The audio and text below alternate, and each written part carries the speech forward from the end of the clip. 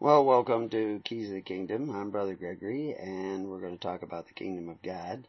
We're going to also be talking about the kingdoms of the world, because the kingdoms of the world are right next to the Kingdom of God. Because the Kingdom of God is not really a location. It's a way. It's a way in which you think. It's a way in which you act. It's a way of conviction. We call it faith. Faith, well, I just had a conversation with somebody about belief. Belief is not what you think.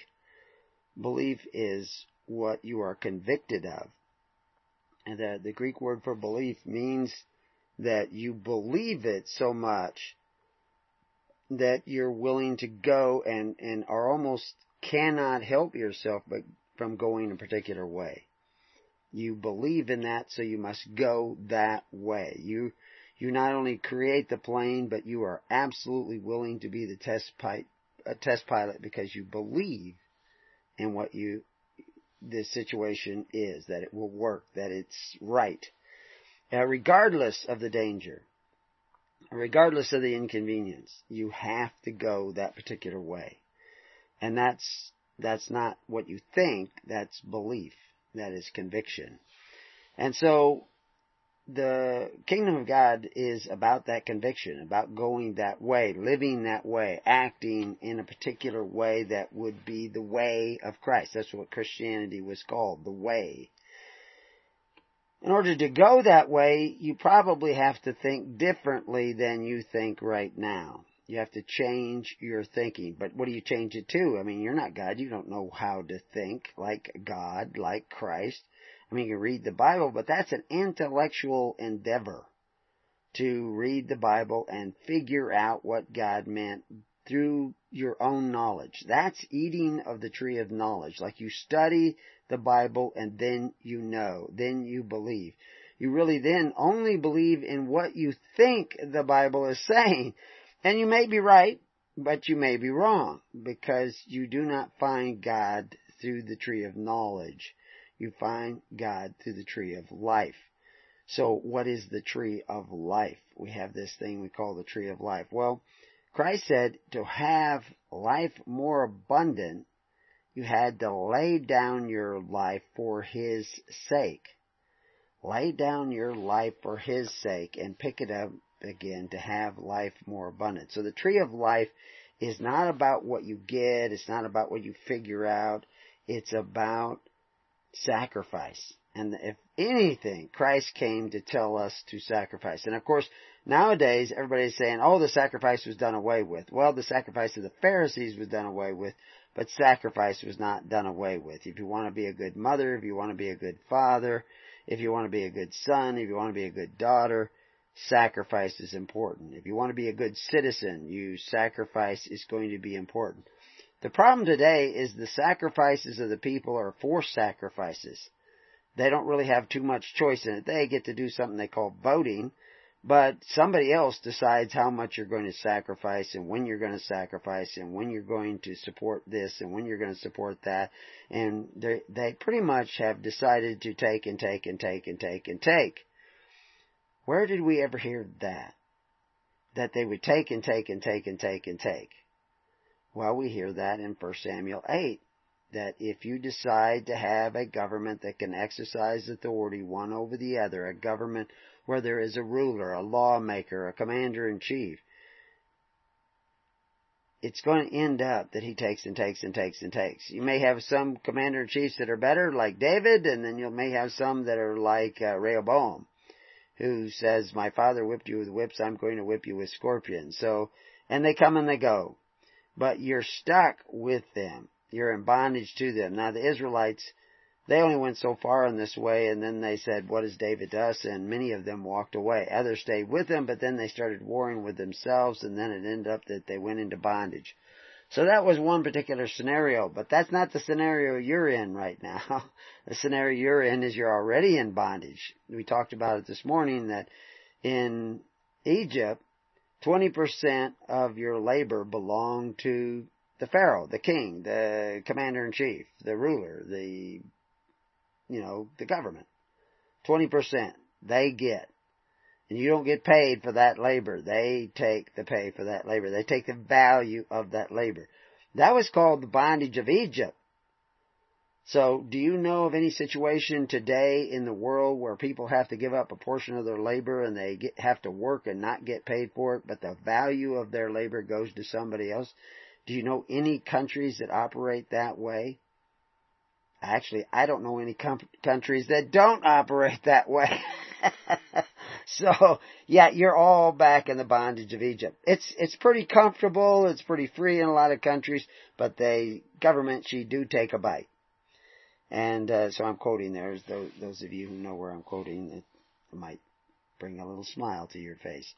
But the reality is that's what it is, and you need to pay. You pay Caesar what you owe him, and you owe Caesar because you get the benefits of Caesar. You applied to Caesar to get those benefits.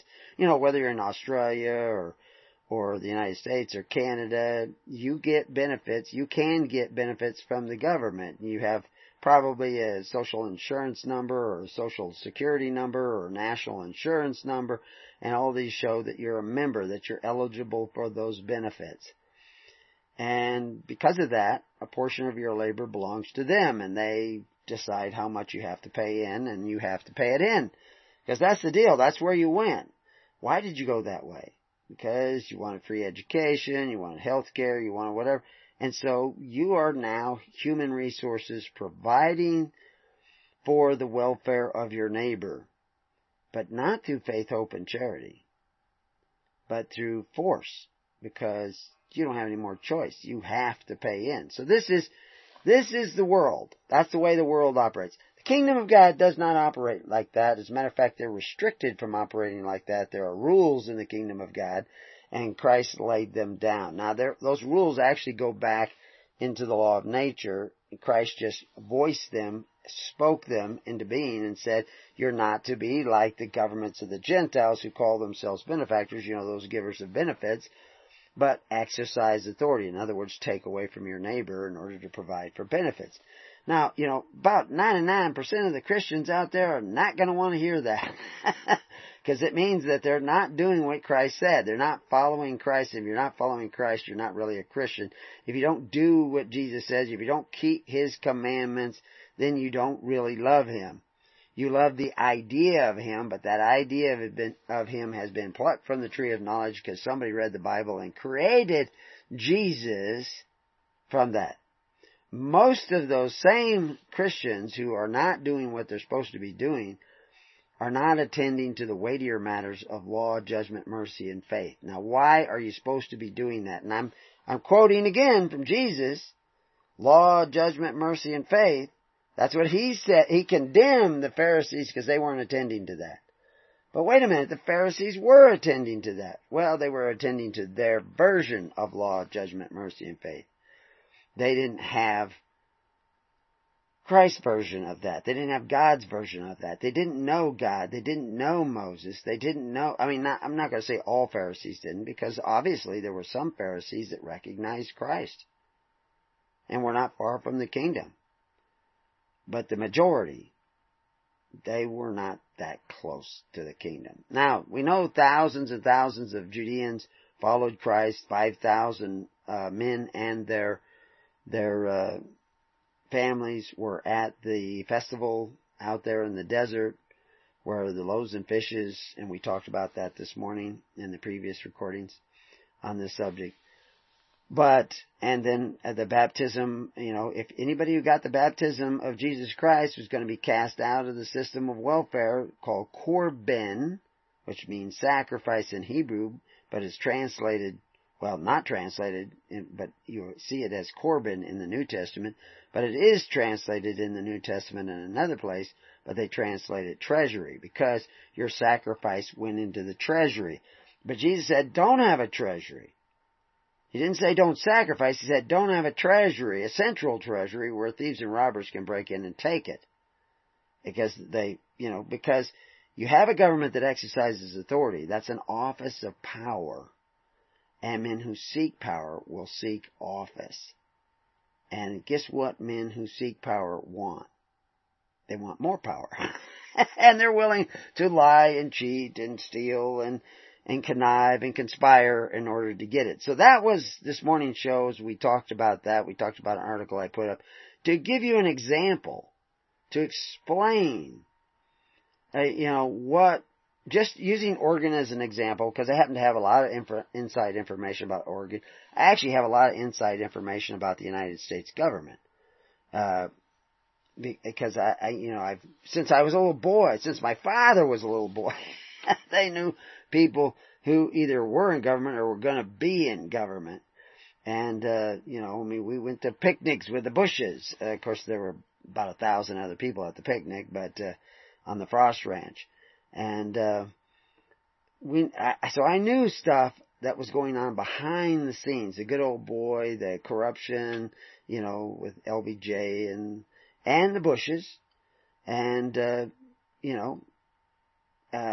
I also know about corruption because I know these people and I know a lot of people, and because I'm willing to see the whole truth, I know that there's corruptions on both sides of the aisle on a regular basis. There are good people on both sides of the aisle also, because you can get good people in there. But that's that government of the United States and the government of Oregon and the government of California and the government of Texas and all these other governments, and I've seen them. But I'm seeking the kingdom of God, the government of God.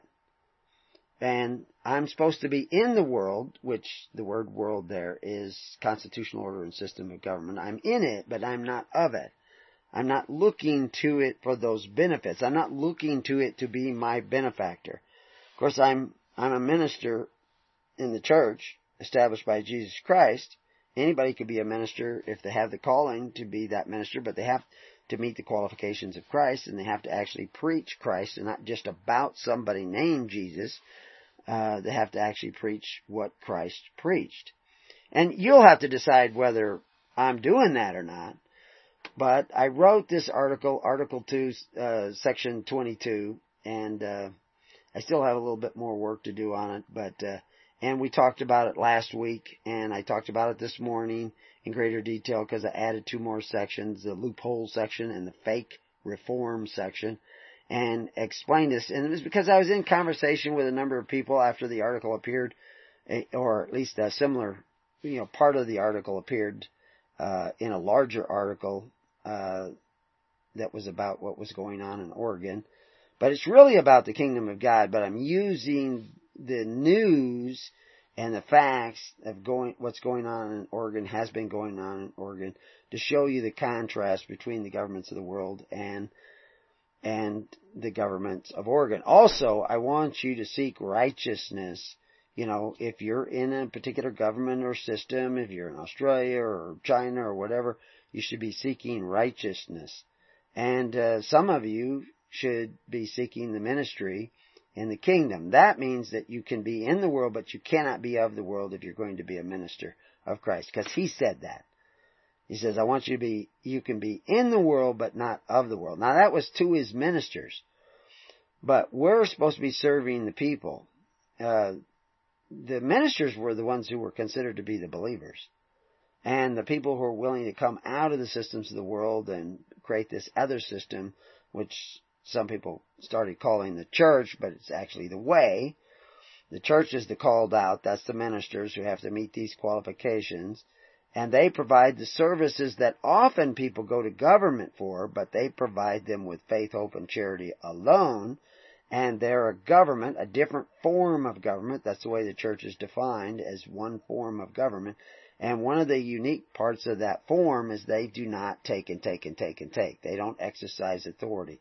They're not going around building big buildings. They're building networks of people according to the commands of Christ. Because Christ commanded that the people sit down in the tens, hundreds, and thousands. Because you weren't trying to create, some sort of Vatican with golden seats and chairs and huge treasuries of money. You were trying to create a network of people who cared about one another as much as they cared about themselves. And the fact is, such a network can help you whether you're in France or, like during World War II, the French underground. They gathered together in the tens, hundreds, and thousands, because this is a well-known way in which to gather a society, a group of people together. There's people in Malaysia who do that. There's people who are starting to do it in some of the Arab countries. Christians are gathering together in such. The Chinese did it when many of the Chinese Christians, they gathered in these small groups and then they were connecting them by picking ministers. So it's something you can do anywhere, no matter what status or state you live in, no matter what country you live in. But if you're going to do it, if you're going to sacrifice in such a network, you have to do it according to the character of Christ. It says you lay down your life for my sake, in my way, according to my spirit. Then you will pick up life more abundant. So that's very important, that when you gather together in this network, you don't do it just to save yourself, you do it to save others, because that's what Christ came to do. So anyway, like I said, I've been talking about this Article 2, Section 22, which basically says that anybody in Oregon running for public office, whether they win or not, cannot take more than 10% of their contributions from outside of the voting district that is electing them. If you're going for a state office, you can't take it outside of the state of Oregon, more than 10%. If you're running for a local, like a district office, then you can't take it outside your district, more than 10%. And that's the law. That's the constitutional law of Oregon. It was voted into place with Measure 6 back in 1994, and it's the law. And the subject or the object of that law is campaign finances. The people, if people give them money from outside the state, they're not punished. There's no law that says they can't give it. It says that they can't receive it. And there could be exceptions to that. And there was a case brought up in 1995 in district court.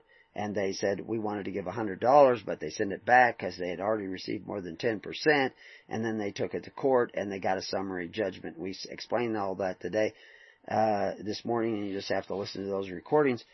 But a summary judgment was only in relationship to the fact that he had only given $100. And we explained that if he'd given $1,000, he might not have gotten that summary judgment.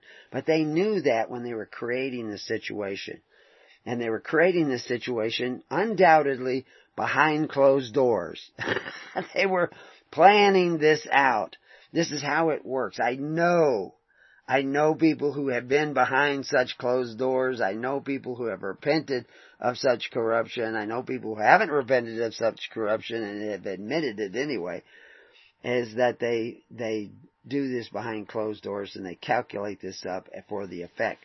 Because so many people are going around saying, well, Article 2, Section 22 was overthrown. It was not overthrown. It's still there. It's still on the books. It's still law. You're in violation of it. You have to forfeit your office. Kate Brown has to step down. That's the law. But it's going to depend on the fourth branch of government probably to compel her to step down. And it will depend upon the cooperation of the honest men in the other branches of government. From the executive branch, because there's more than Kate Brown in the executive branch, and the legislative branch, all those legislators who have not violated, and the legislators who have violated need to fess up so they can hold Kate Brown to do this. And I'm saying this for Kate Brown too, because I know how important it is to not bear false witness. By saying you're the governor when you know you're in violation, you're bearing false witness. And I am concerned about Kate Brown's soul. I don't really care whether she's the governor of Oregon. I don't really have any right to say whether she's the governor of Oregon. I'm just saying you need to make your yeses yes and your noes no. And she has violated the rules. And she's not alone. There's many others who have violated the rules. And they need to hold each other to account. They also need to hold themselves to account.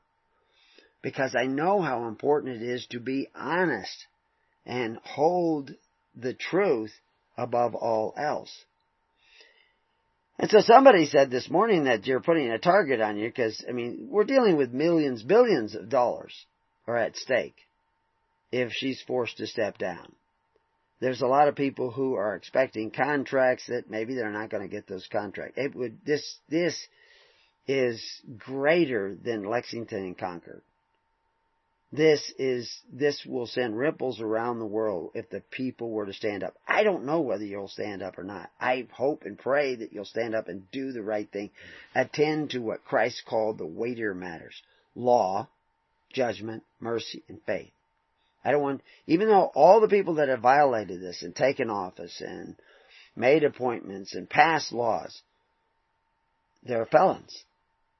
It's an unclassified felon, but they're committing a felony because that law is still in place. It's not removed. Nowhere is it removed. The three challenges that came up had to do with a guy who gave $100. And we explained this morning, if you, and they said that they gave him the summary judgment in part because of a case, which was Buckley case. Buckley versus Vallejo case. Because if you only give $100, that is considered a First Amendment right. But if you gave more than $100, like $1,000, or $10,000, or $50,000, which is the case in some of these situations, then it's not First Amendment right. And if they accepted it over 10%, they're in violation and the act is still in place.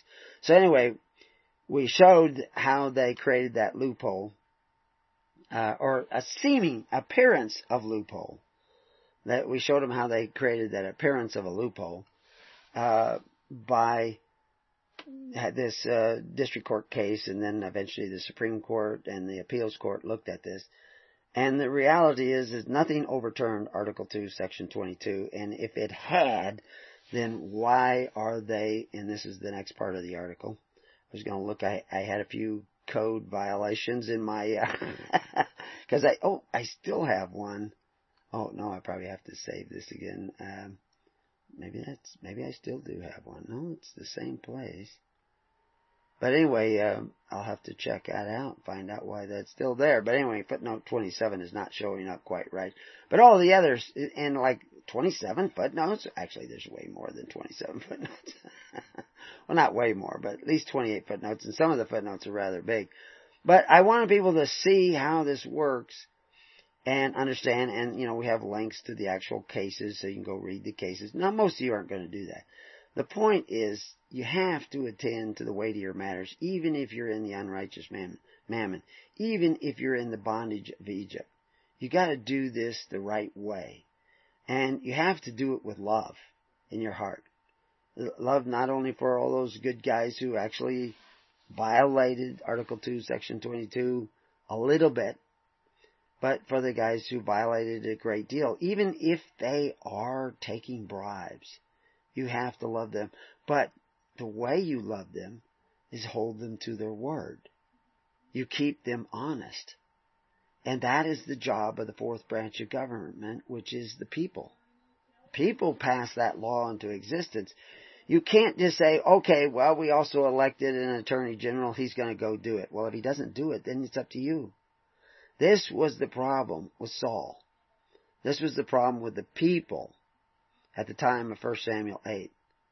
They rejected God. God wants you to care about your neighbor as much as you care about yourself. You can't just worry about, all I care about is my gun rights. No. It's not enough to care about your gun rights.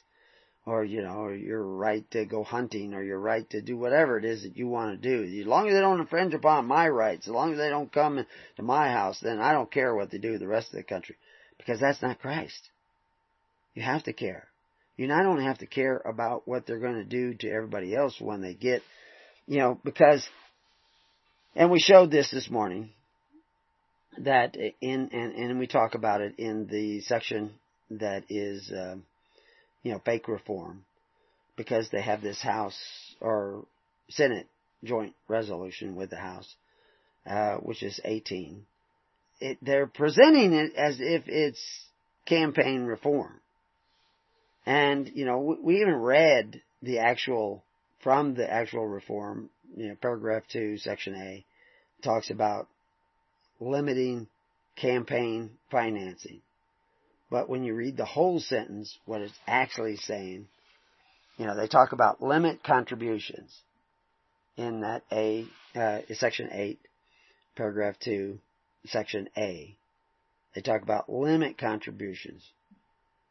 Okay, I see another typo. I wrote this at about 3 o'clock this morning.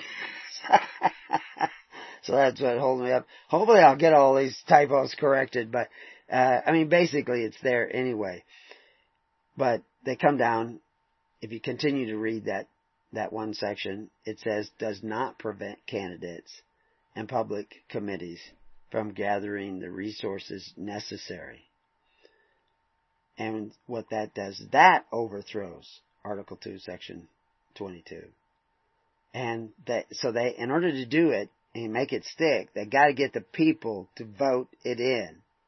Now, I'm not gonna go out and campaign that you don't vote this in. I'm just telling you the truth because I'm in the truth business. You gotta decide what you're gonna do. You have to gather together like they do in the kingdom. You have to take care of one another, care about one another, and I tell you what will happen is it will change the way you think, because that's what repentance is changing the way you think. You have to do this not because you're angry at Kate Brown, not because you're angry at some of the other congressmen and legislators who are voting in things that, like vaccines, that maybe you don't want vaccines, or you don't want to be forced to take vaccines, or I don't know what all, or the 2020, House Bill 2020 that was cap and trade, that was going to drive a lot of people out of business, cost a lot of money to a lot of people, and force businesses even out of the state. It was going to be a tremendous burden on the poor people of Oregon. But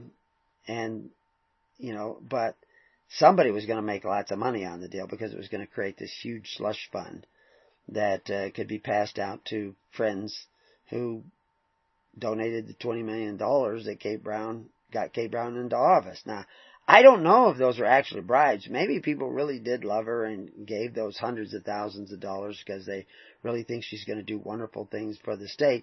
Or maybe it was because they were going to think that she was going to do wonderful things for them. Because they didn't really care about the state. They cared about making lots of money. I don't know. You just have to figure that out. But I show very clearly that by violating that Article 2, Section 22, it gives the appearance of evil. It looks like bribes. And the fact that she pushed for this so-called reform that opens the floodgates of these more bribes, or more what appears to be bribes. Because I don't know if they're bribes. I've never met her. I've seen her position on a lot of things in the news, and I'm very much against those positions. I think that they're wrong. But that's your government. That's the government you created. Now, ultimately, I would like to see everybody seeking the kingdom of God and His righteousness. But in the meantime, you need to clean up your own house. What is it? Jordan Peterson says, make your own bed. Well, you've made your bed. But now you have to clean, and now you're lying in it. Well, you made your bed, but it's a mess. It's full of corruption. And they're all excited about getting this passed so that they can open the doors of more and more money coming to them. That's the thing is, and I may do some videos on this, and I think was it Rob Davis? I can't remember his name right off. I remember his last name is Davis. Yeah, Rob Davis, who works for the Oregonian. I saw some videos that he put together, which is talking about campaign reform and talking about, how money is corrupting and hurting Oregon, and he shows this case and that case where it may be actually true, some of it. But what he's not showing you is the real corruption. Because I don't really believe that all these politicians who are telling you about that corruption aren't corrupt too. I'm just not sure. Because I see stuff going on that most people don't see, because I don't depend just upon Rob Davis and other people at the Oregonian for my news. I have contact with a lot of people because our network is everywhere. And yet it's nowhere. Because the kingdom of God is not a place. I can't tell you where it's at. It's not here or there. It's all over. And it's not only in this realm, but it's in the next. And so, what was it? God pulled back the veil because one prophet was saying, where's everybody else? And he says, oh, I've got thousands. And he pulls back the veil so you can see the thousands. Well, that's the way it works. And I believe that's the way it works. And so I'm going to take the risk of speaking out and speaking the truth. That was one of the things that somebody said recently. I got to remember who it was who said that. But speak to power. I think it was Rob Davis said they had to speak to power. Well, I speak to power, and I speak for power, and I speak to the principalities in high places that what is right, what is wrong is wrong. And what legislators have to do is realize I need to be in compliance. I need to keep my word. I've sworn to uphold the Constitution of Oregon. Now, I haven't sworn to uphold the Constitution of Oregon, but I know how important it is to keep your word. And so that's the witness that I'm giving to the people who are listening to the show, is that you have to keep your word. If you owe Caesar, pay Caesar. And even if you may not owe them and they think you owe them, run the extra mile to make sure that you're paid off and that you paid what you owe. But you have to seek the kingdom. Now, that's really what we should talk about in the second half of the show, is what does it look like to seek the kingdom of God and His righteousness. Well, amazingly, it's very similar. And we'll show you some of what that looks like when we return to Keys of the Kingdom, but we'll take a brief break first. Well, welcome back to Keys of the Kingdom. So there's so much to tell you, and we don't get it all in any hour, but I make a lot of references to things. And when I do that, make those references, you're going to say, what is he talking about? I don't even know what he's talking about. Well, join the network at preparingyou.com, at hisholychurch.org. Join the network. I mean, you don't have to give your firstborn or anything like that. It doesn't cost you anything. Basically, it's just a series of email groups that are based on geography. Then try to find people in your area, start gathering with them. Hopefully, you'll eventually form what we call a congregation of record, but no big deal. Congregation of record is just formed by 2 or more witnesses picking somebody to be your minister, which is what they did at the loaves and fishes. They were commanded to sit down in the tens, hundreds, and thousands.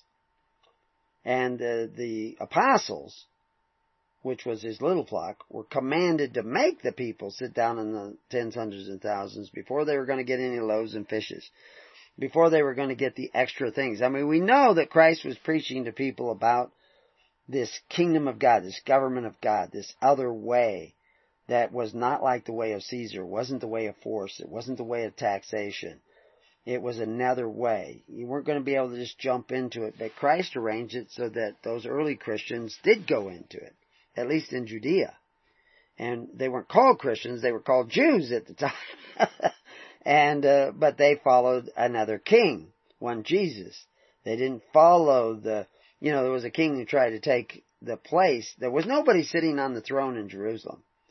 I've told this to many people, but see, this is the problem with talking to you on the radio, because so many of you don't know what was going on right then. Your pastors don't know. They're not telling you. Whatever reason, I don't know. But Jesus was from a rich family. It says that right in the Bible. And there's every reason to believe that he was from a rich family.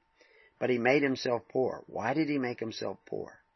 Why was he needed to get baptized by John the Baptist? What did John the Baptist mean when this is the one who comes after me? Who was John the Baptist, and what was he doing out there on the Jordan River baptizing? There had been Jewish baptism around for a long time, but most of the time it was at the laver in the temple. I mean, it could be anywhere, but they had a big, huge laver, a fountain in the temple, and that's where you went when you came to the temple. Before you really entered the temple, you had to get washed up, and that was baptism. But he wasn't in the temple. He was out in the desert, and he was baptizing people out there.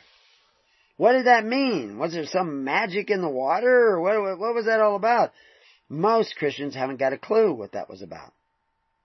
They get a little soundbite explanation from their pastors, and they go, yeah, okay, I'll go along with that. But they don't really know the whole story. Well, we tell the whole story, because we're in the truth business. And, we have the articles, we have the audios, and it's all free. You don't have to join anything to go read it. But the reason you join the email groups is so that you can connect with other people who are seeking a better way, which is the way. And I'm sure a lot of the people that you're going to connect with aren't that good. Christ ended up having to go and look in the hedges and amongst prostitutes and publicans and all kinds of people in order to find the followers of Christ, because a lot of people aren't going to accept this. Sometimes it's because of pride, sometimes, just personal vanity, sometimes arrogance, sometimes they hate the way. They want power. They want control over their neighbor. There's a lot of people, both Democrats and Republicans, who are going into politics want control over other people, and that's why because they want to get access to those offices of power. But some want access to the office of power to protect people. Some want access to those offices of power to set people free. Well, that's the ones we want to find, because they may be more suitable for more righteous habitations. So we put out these little challenges to clean up your room. Clean up the corruption in your room. Be responsible. Seek to attend to the weightier matters of law, judgment, mercy, and faith, not just for yourself, but for everybody else. Gather together, sit down in those tens, hundreds, and thousands in a network of people that are actually caring about other people. It will change you. It will change your thinking. The same as Polybius. Go look up the guy Polybius. He said, when you become accustomed to living at the expense of others, it will change you too. But it will change you into perfect savages and suitable for the first dictator that comes along. And that's pretty much what you got. And they tell you, jump this high, and you jump that high. They tell you to run this way, vote this way. You vote that way. You don't even think about it. And unfortunately, there's a lot of you out there who don't think about it and are just going down the road like zombies. We have a page on zombies too. So, with a clip from Bob Hope on the page, talking about this same problem. Not caring about others, not actively caring about others. Just caring about your rights, your freedom. That's no good. That's going to lead you to Rome. It's going to lead you into bondage. We talked about that this morning. There was a pervasive idea amongst the American Indians. It wasn't every one of them, but it was pervasive. It was around a lot. And it was that manifest destiny idea. And it was the undoing of a great many Indians and Indian tribes. One of the most successful Indian tribes in America today doesn't have tribal status. And the ones who are successful don't want tribal status. Because they said we're successful because we didn't have it. We didn't have the handouts. They had to make it on their own. Well, now there's handouts everywhere. Free education, free health care, because that's the quickest way to destroy liberty. Ask Plutarch. You can look up Plutarch at Preparing You and see what he had to say. The greatest destroyers of liberty. Who is it? Is it invaders? No, it's not invaders. It's the givers of gifts, gratuities, and benefits. That's the greatest destroyers of liberty. And that's what you've seen happen so this is kingdom sense. I was thinking about starting a series called Kingdom Sense, where, we talk about these little things, this little different ways of thinking and looking at things. And I'll pull up things in the news, share them with you, and then talk about them for 5-10 minutes. And that will be the Kingdom Sense, and we'll start putting them out. But I'm already working till 3 o'clock in the morning, so it'd be nice to have some support, but the reality is that I have to work for a living. And the work is important that I do. Not only the work I do for other people, but, just maintaining things here. I mean, we live really cheap here because, we grow a lot of our food and we don't have much expenses. But the reality is that it is important that you people come together and start that process of whatever it is, however you want to care about one another. But you have to care about one another in a way that strengthens that which is poor in you. It doesn't weaken you, it strengthens you. The givers of gifts, gratuities, and benefits, and those who live at the expense of others, like Polybius talks about, that weakens you. Socialism weakens the people. It makes them naive. It weakens them physically, mentally, emotionally, so that they're all looking for safe spaces. You don't want that. You want to strengthen yourself, strengthen others. Be a part of other people's. Lay down your life, some of your life daily, so that you can help other people get stronger. And the way to do that is to come together in the tens, hundreds, and thousands, and not only take care of matters of injustice. You know, the number of people, I've looked at a number of stories. I saw another one just yesterday or last night about somebody who lost their kids and taken away. And they claim the courts are preying on them. You know, the homeless people, they had this problem too. But I don't see them seeking the kingdom of God in His righteousness, because if you did that, you would not be prey. That people would come to your aid. People would be there. They would frighten them away. Not only that, but there is a spiritual power in laying down your life daily. You will pick up that life more abundant. And that life more abundant is not just, longer life and all this kind of stuff.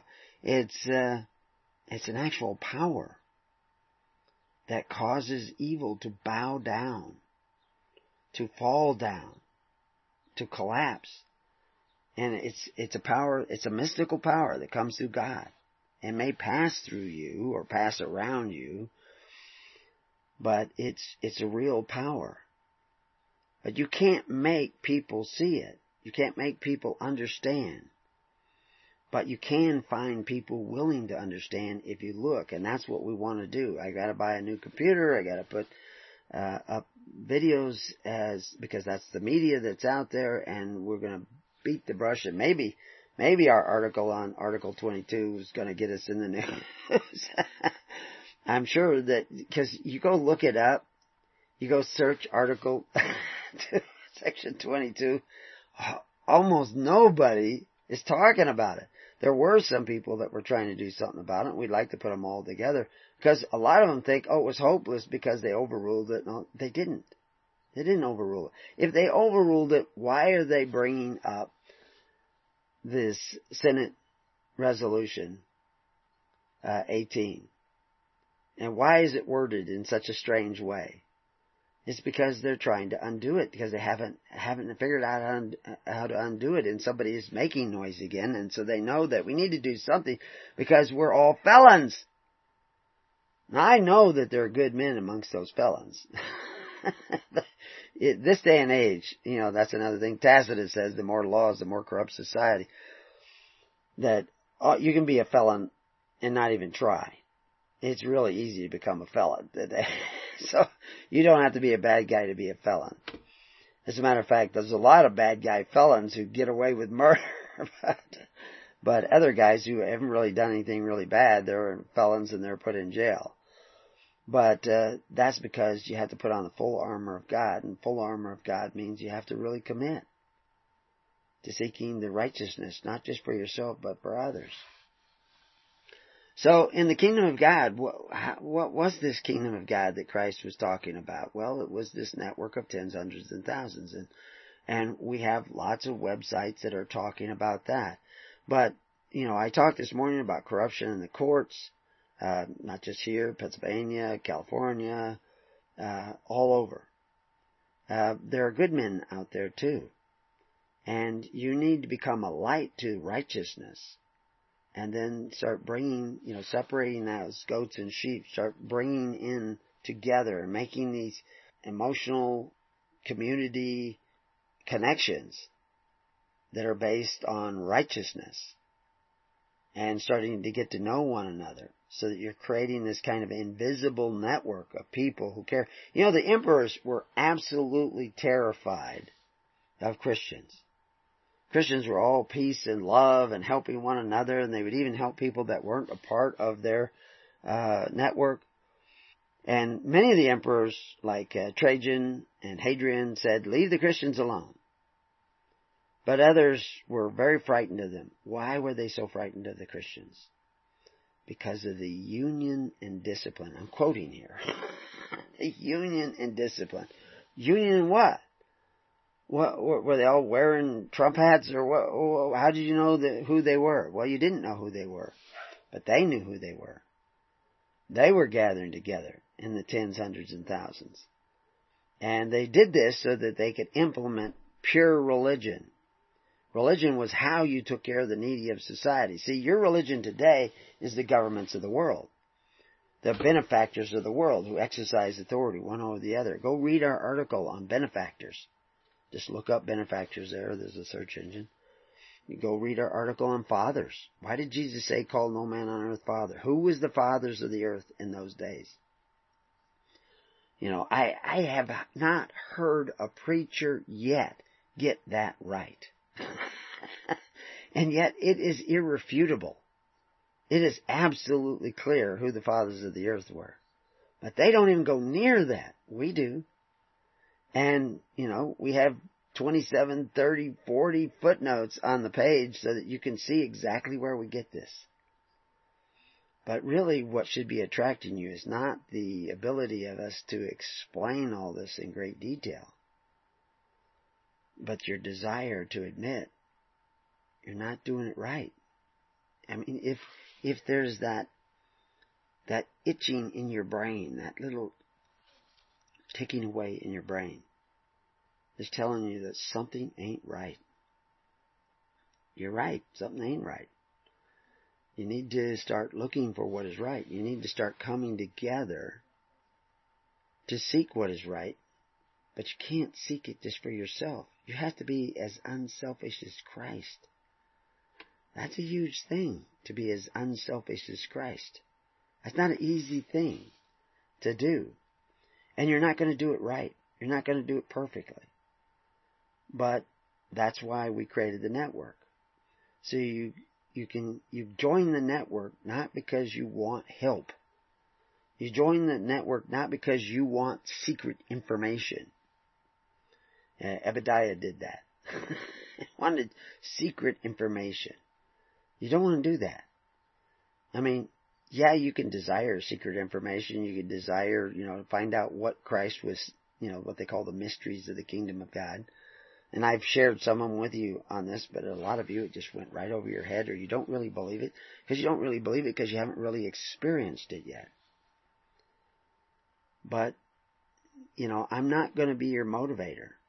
You have to find the motivation in your own heart to seek this way, to go this way, to be a part of this way. And you can't be encouraged only by everybody else's participation.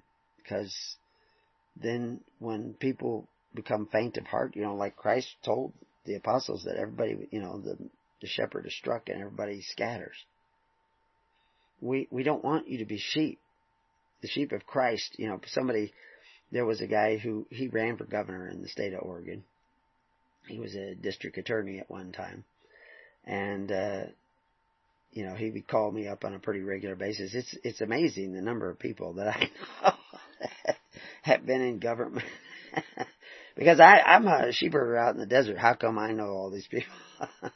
But he would call me up, and he remembered that at one time, he asked something about, me raising sheep. Why am I raising sheep? And I says, well, I'm actually breeding a certain breed of sheep. And I says, they get fat eating sagebrush. They can travel miles and miles across the desert without water, and they can kill coyotes. And they have twins. So that's, but how do you kill coyotes in the kingdom?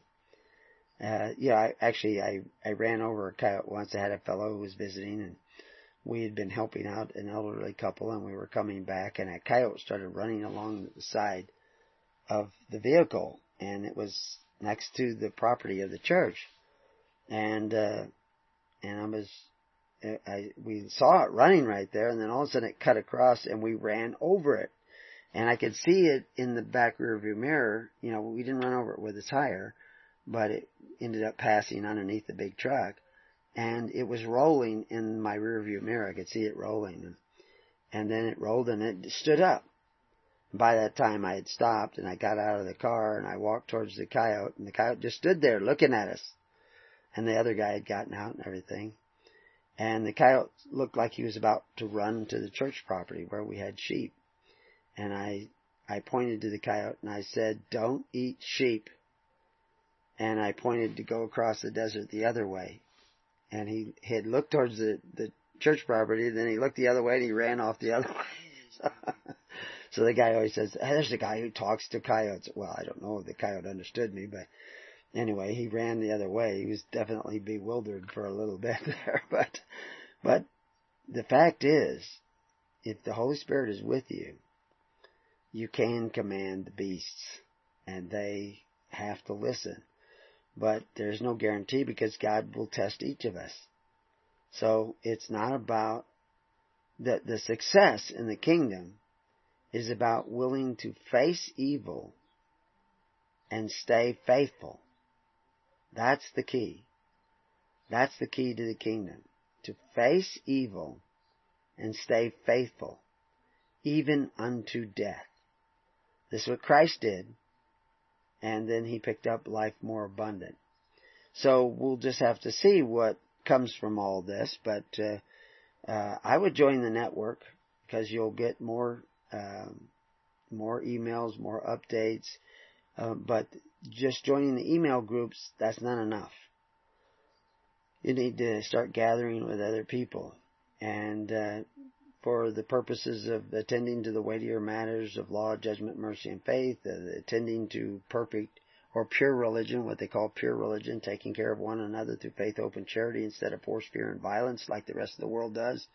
The health care in the kingdom of God is that we don't want to see you get sick. And if you do get sick, we want to see you get well. We don't want to make money off of the fact that you're sick. So it's a wholly different approach to life in the ways of the world. It isn't like the ways of the world. It's the ways of righteousness. That's what you're supposed to be seeking, the kingdom of God and His righteousness. And as I said this morning and said many times, the Bible talks about government hundreds and hundreds and hundreds and hundreds of times in the Bible. It talks about religion 5 times, 4 times in a bad way, bad religion, 1 time in a good way. And that good way is the way of righteousness. And that's what, the way of charity, the way of taking care of one another through faith, hope, and charity. And so that's pure religion. Unfortunately, the religion that most people have, they think religion is what they think about God. They create some sort of a doctrine, and they worship that doctrine. They believe in that doctrine. That doctrine is made by men. And, the Pharisees believed in the doctrine. They believed in the rules and their interpretation. They believed in their interpretation of the Scriptures. Others read the same Scriptures and they had a different interpretation.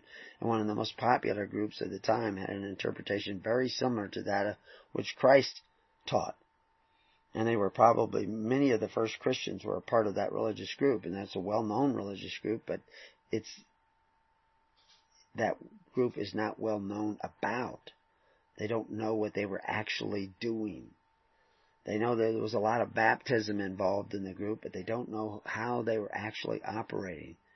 And it's kind of been a secret, but we tell you.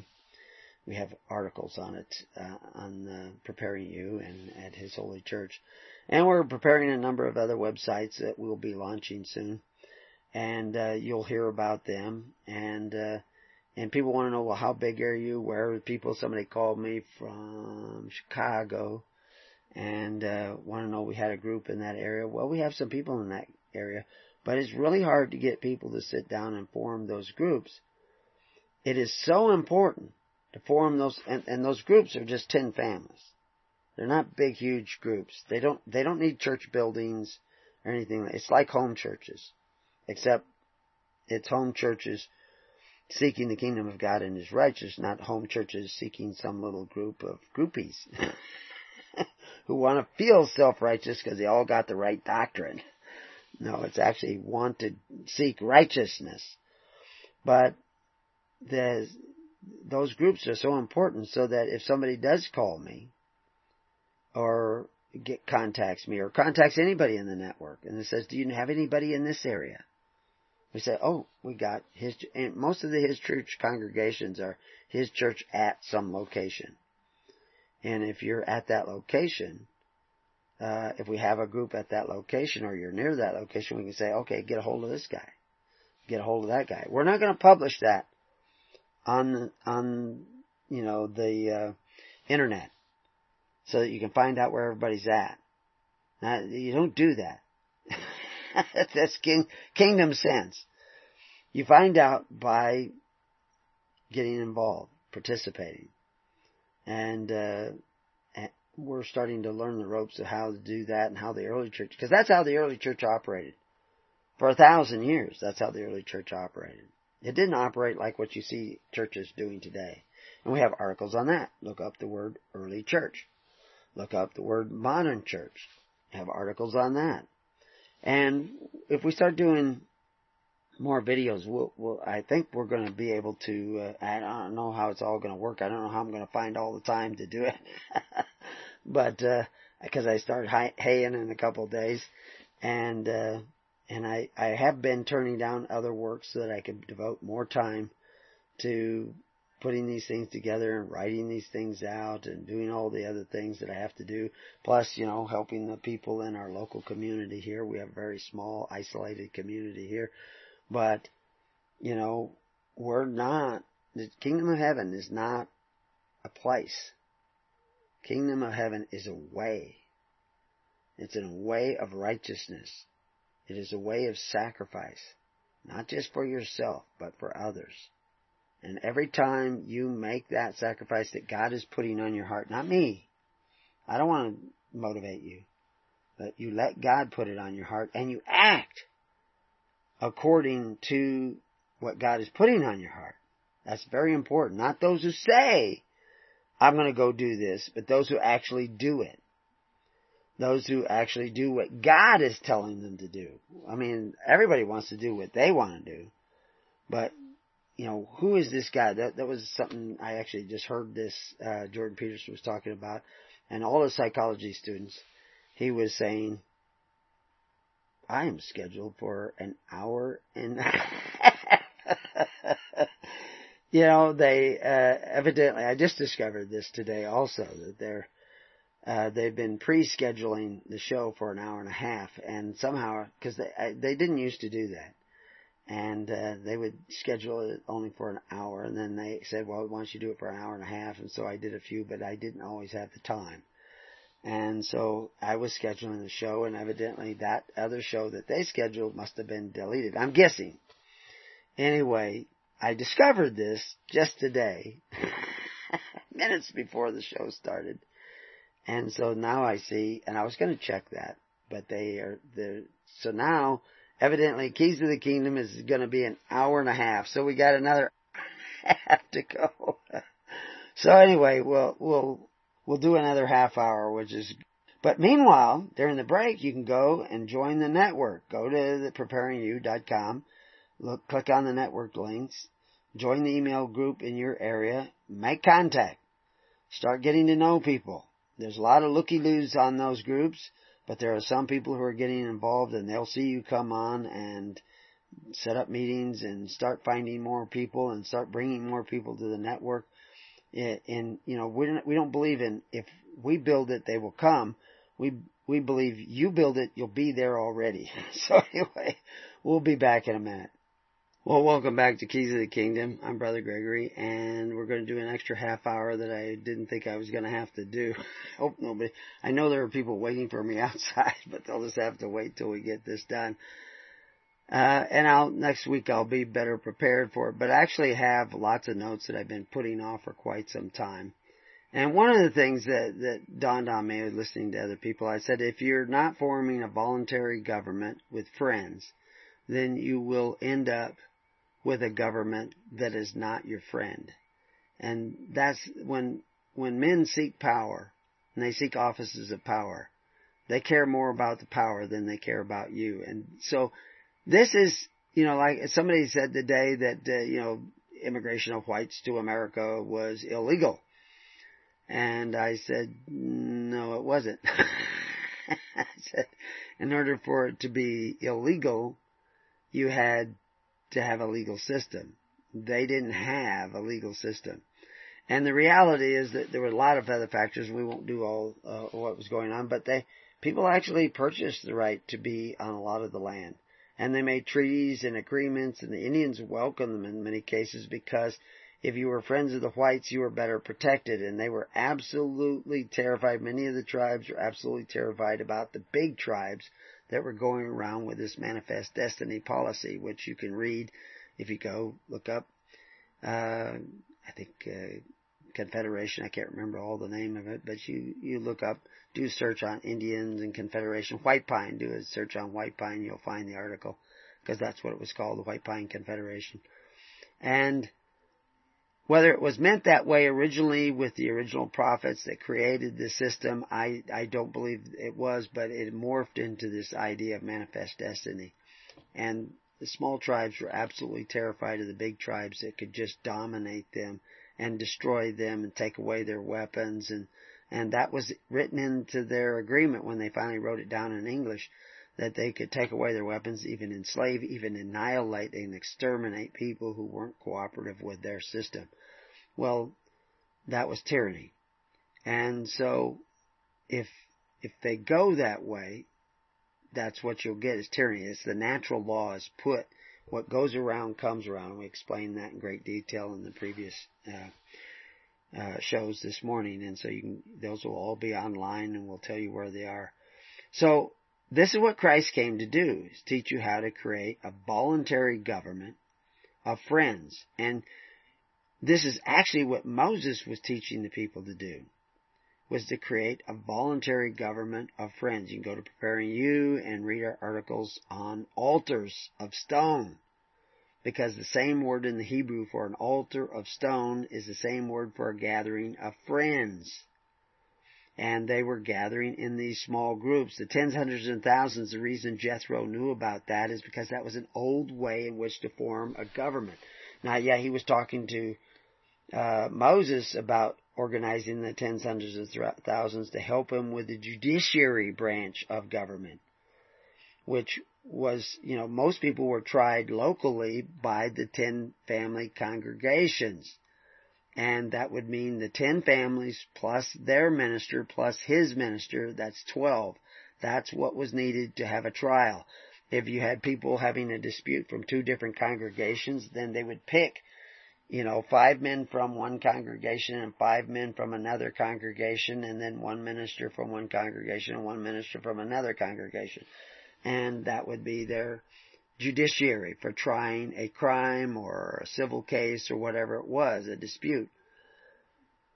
If they didn't like the dispute, the outcome of the trial of the dispute, they could appeal it to up this network of tens, hundreds, and thousands, where men were servants of servants of servants. That's how you got that. Because each group is picking the best servant that's going to serve that 10 family group. Whether it's 10 ministers or whatever, they're always going to pick the guy who best serves them with this kingdom idea that was both Moses and Jesus Christ of loving thy neighbor as thyself and following this righteousness of the 10 Commandments. Most people don't understand the 10 Commandments. We have an article on the 10 Commandments. You can go look that up. Find out what the Sabbath really is all about. It has nothing to do with a day. It's not about a day. It's about a way. Always was. Same as making no covenants with them. Have you made covenants with the gods of other worlds? Because Paul says there's God many. You might be making covenants and not even realize it. But anyway, so you can go do all that research. But anyway, years ago, there was, back 1983, there was, in the town of Durand, Michigan, somebody talked about a report on dihydrogen oxide. And they were worried about it. They said it was found in the city water pipes and warned that it was fatal if inhaled. and could produce blistering vapors if heated. They went on and were talking about all these problems, and it also appeared in the Pittsburgh Post Gazette, and there was a movement. Actually it appeared in UC Santa Cruz, and appeared all over. There was somebody who actually did a whole report on this, and his name was Zahner. And now that's called Zahnerism, because this toxic chemical that he was talking about, dihydrogen oxide, that, if you inhaled it, it could cause death. And many people had already died from it, according to him, and everything. So they actually started a coalition to ban dihydrogen monoxide, which is, if you haven't figured it out already, that's water. But it sounded terrible. It's in the water pipes, because it's water. Dihydrogen, H2O. That's what it means. Monoxide, 1, oxygen, 2, hydrogen, H2O. And if you inhale it, you can drown. That's called drowning. And if you boil it and it creates steam, you can get blisters from the steam, because it can actually burn you. So it was all the things that they were saying. And, they had a whole list of, things, may cause severe burns and contribute to the greenhouse effect, because you need water to create this greenhouse effect. It's also known as hydroxyl acid, and major component of acid rain because it's water. Contributes to the erosion of our natural landscape, because it washes away dirt. Corrosion and rusting of many metals, and causing bridges to fail, etc., because it's rust. Water causes things to rust. And may cause electrical failure and decrease the effectiveness of automobile brakes, because you're sliding on water. And it is found in excised, it says it was found in excised tumors of terminal cancer patients, because it's water. You're 75% water. Despite the danger of dihydrogen monoxide is often used in industry as a solvent and a coolant in nuclear power plants, production of styrofoam as a fire retardant, because firemen put it on fires to put it out, because it's water. And many forms of cruel animal research, because it's water. You give water to your dog. In the distribution of pesticides, because they mix it with water. It just goes on, but they don't tell you that they're talking about water. But that's what they're talking about. It's found in many junk foods. Because it's water. So anyway, but the Zahnerism now is this ability to tell you actual facts in a way that gets you all worked up and gets you worried about things. They're playing on your emotions. And of course, the perfect example of Zahnerism is that the world is going to end in 12 years if we don't do something about global warming. When they first started this is getting to be like the end of the world scenario. When they first started it back with Al Gore, actually they started it way back in the 30s. We only had a few years back in the 30s, because we were going to have this global warming and the coastal lines were all going to flood. I'm talking 1930, okay? And it didn't happen. And then in the 70s, they were talking about global cooling and another ice age. And then we had some warm weather, so all of a sudden he's talking about, we need to pass all these laws. And of course, that's what 2020 was all about. This House Bill 2020, the cap and trade, supposedly it was going to do something about global warming, and there's no evidence that it would do anything about global warming. What it would do is create millions and millions and millions and millions of dollars. One of the richest states in the United States would go into the hands of governors and people in government to use on whatever they wanted, because it was a slush fund. None of the funds were designated for anything particular. You would have to trust Kate Brown to do the right thing with it. But Kate Brown isn't even keeping her word. She's sworn to uphold the Constitution, but she's not doing it. She's not holding up Article 22 Article 2, Section 22, and she's trying to actually do away with it with what she calls reform, when it's actually reversing reform. Reform was voted in by the people with Measure 6, and it's still there in place, but they want to get rid of it, so they're going to try to seduce the people into voting it out. You are victims of zonerism. And now, is there going to be global warming? Oh, there might be, but there also might be global cooling. The models of global warming, all the models of global warming that they've come up with, the computer models, none of them work. None of them are effective, except for one. One has been extremely effective in predicting the weather. It's the Russian one. Because their predictions are actually taking place. And, right now we're in solar minimum. We're starting to have earthquakes, and we'll probably have more. But we're going to be facing all kinds of things. But right now we're facing pervasive corruption, a pervasive disregard of what is right. And so much so that the churches are saying that it is okay to desire benefits from Caesar, even though Caesar is forcing the contributions of your people. The whole reason that Saul's kingdom fell, he was told this by Samuel. You've done a foolish thing, Saul. And now your whole kingdom is going to fall because you did this foolish thing. What did he do that was so foolish? You can look that up at Preparing You. Look up the word foolish, and we explain it. Look up the Saul syndrome, and we explain it in there too. I'm pretty sure we have the whole thing in the Saul syndrome as well. The Saul syndrome is that you give a man power, and guess what? He wants more power. You give a man heroin, guess what? He's going to want more heroin. You make a man an alcoholic, what does he want? More alcohol. You're going to have to, and we have an article on this, you're going to have to break the habit, the addiction, to believing that you're right, that you're righteous. That's what people say. Oh, I love Jesus, and I'm so right because I love Jesus. But you're not doing what Jesus said. You're not living according to the perfect law of liberty. You're living according to men who call themselves benefactors, who are literally the fathers of the earth that exercise authority one over the other.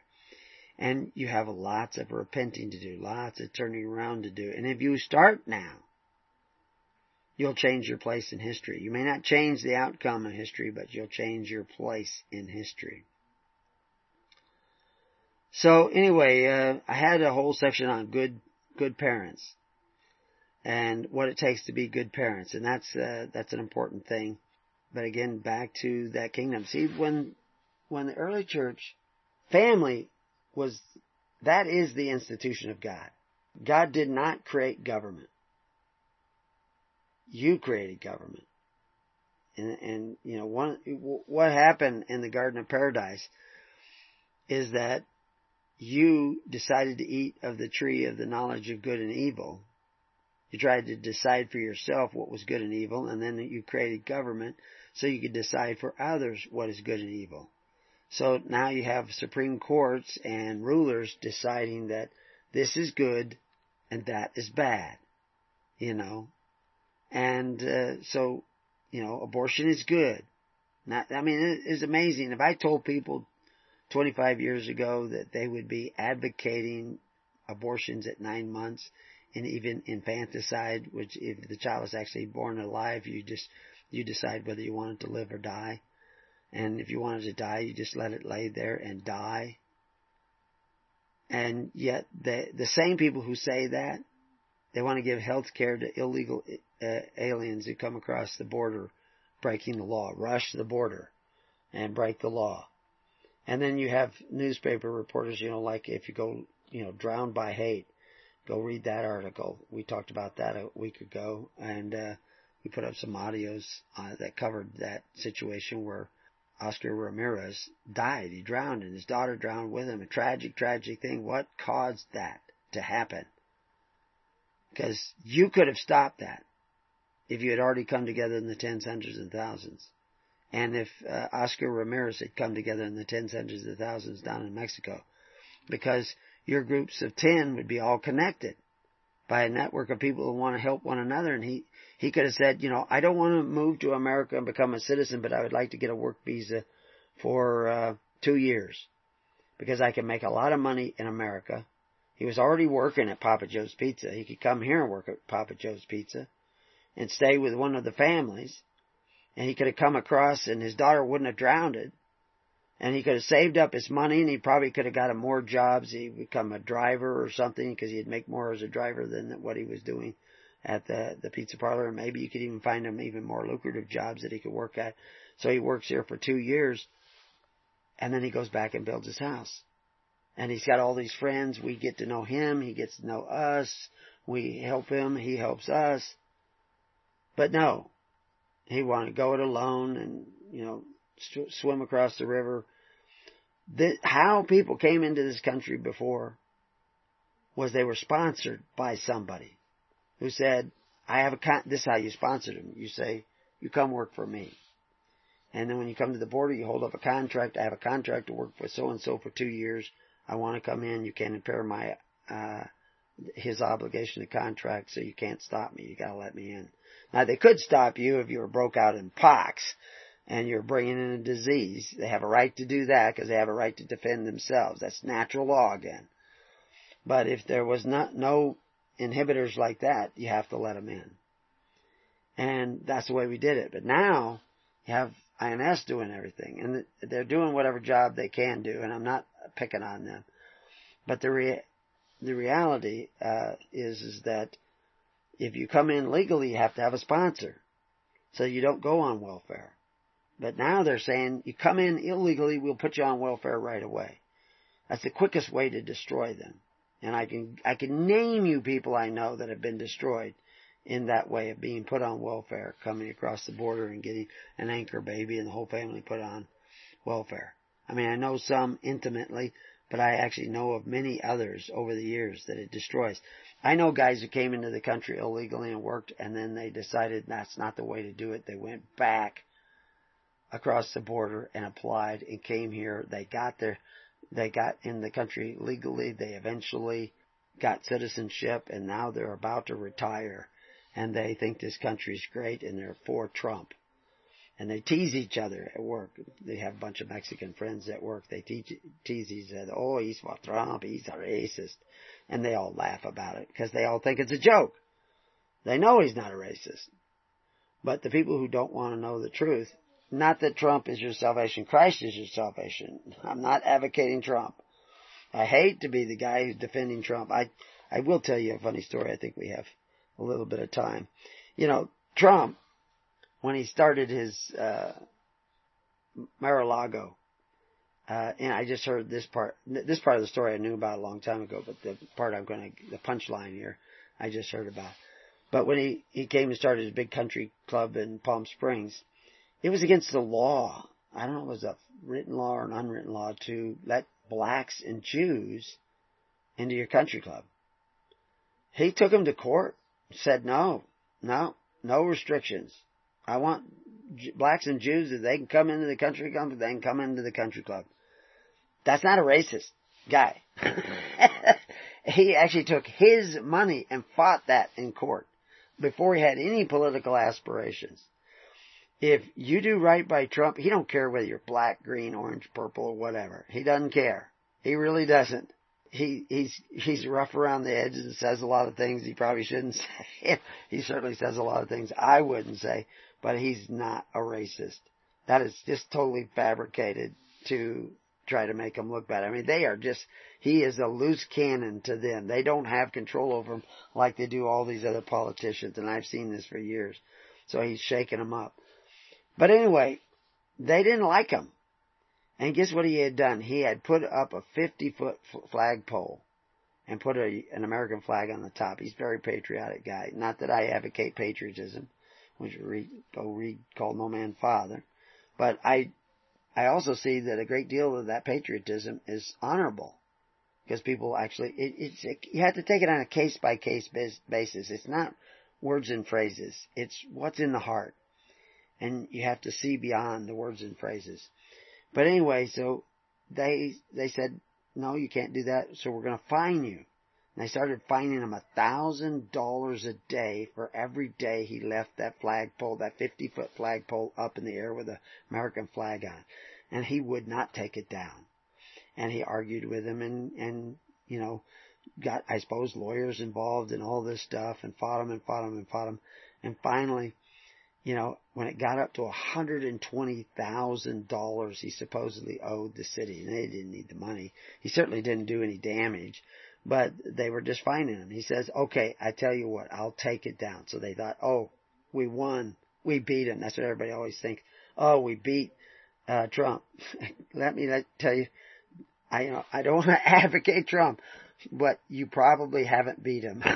He doesn't lose easy, and I'll tell you why. So he agreed to take down the flagpole, the 50-foot flagpole.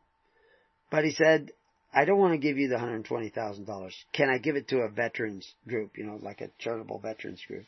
And they agreed, because it made them look bad if they just, oh no, we want the $120,000, you know, and it's wealthy. Palm Springs is wealthy. So anyway, he sent the $120,000 off to the veterans group, because it was all about flag and everything, so he thought that was appropriate, and it probably was. Probably needed help. So then he takes the flagpole down, and he brings in contractors to build a 20-foot high hill there at Mar-a-Lago. And then he put a 30-foot flagpole on the top of the 20-foot hill and put his flag up. So he didn't have a 50-foot flagpole, but the flag was still 50 feet up in the air. So anyway, I thought that was funny. I thought, boy, can you imagine the board of, you know, whatever, the city board there who had been fining him and thought, oh, we beat him, we got him to take down his flagpole, and then he built a 20-foot hill and put a 30-foot flagpole on top, so he still only has a 30-foot flagpole, but his flag is still 50 feet in the air. Talk about rubbing their noses. So anyway, that's, you know, I mean, I don't know really how I can bring about a story about the kingdom there, but there's more than one way to win. And our goal is not to win. Our goal is to be righteous. So even if they beat us and they harm us, if we stick to righteousness, we win. That's the way it works. But right now, we're at the end of the program. So I'm going to say peace on your house and may God with you. Join the network. And then once you're on the email network, join the living network. Become a viable congregant and a congregation of people who are starting to learn what it means to care about one another as much as they care about themselves. Until then, peace on your house. God be with you.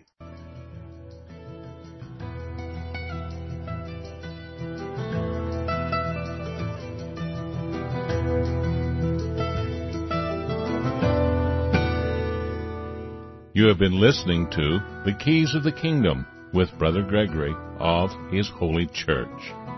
For more information on the educational ministry provided by His Holy Church and Brother Gregory, including services, counseling, lectures, books, and other audio materials, please write to His Church at Summer Lake, Box 10, Summer Lake, Oregon, 97640. You can also find us on the web at www.hisholychurch.net.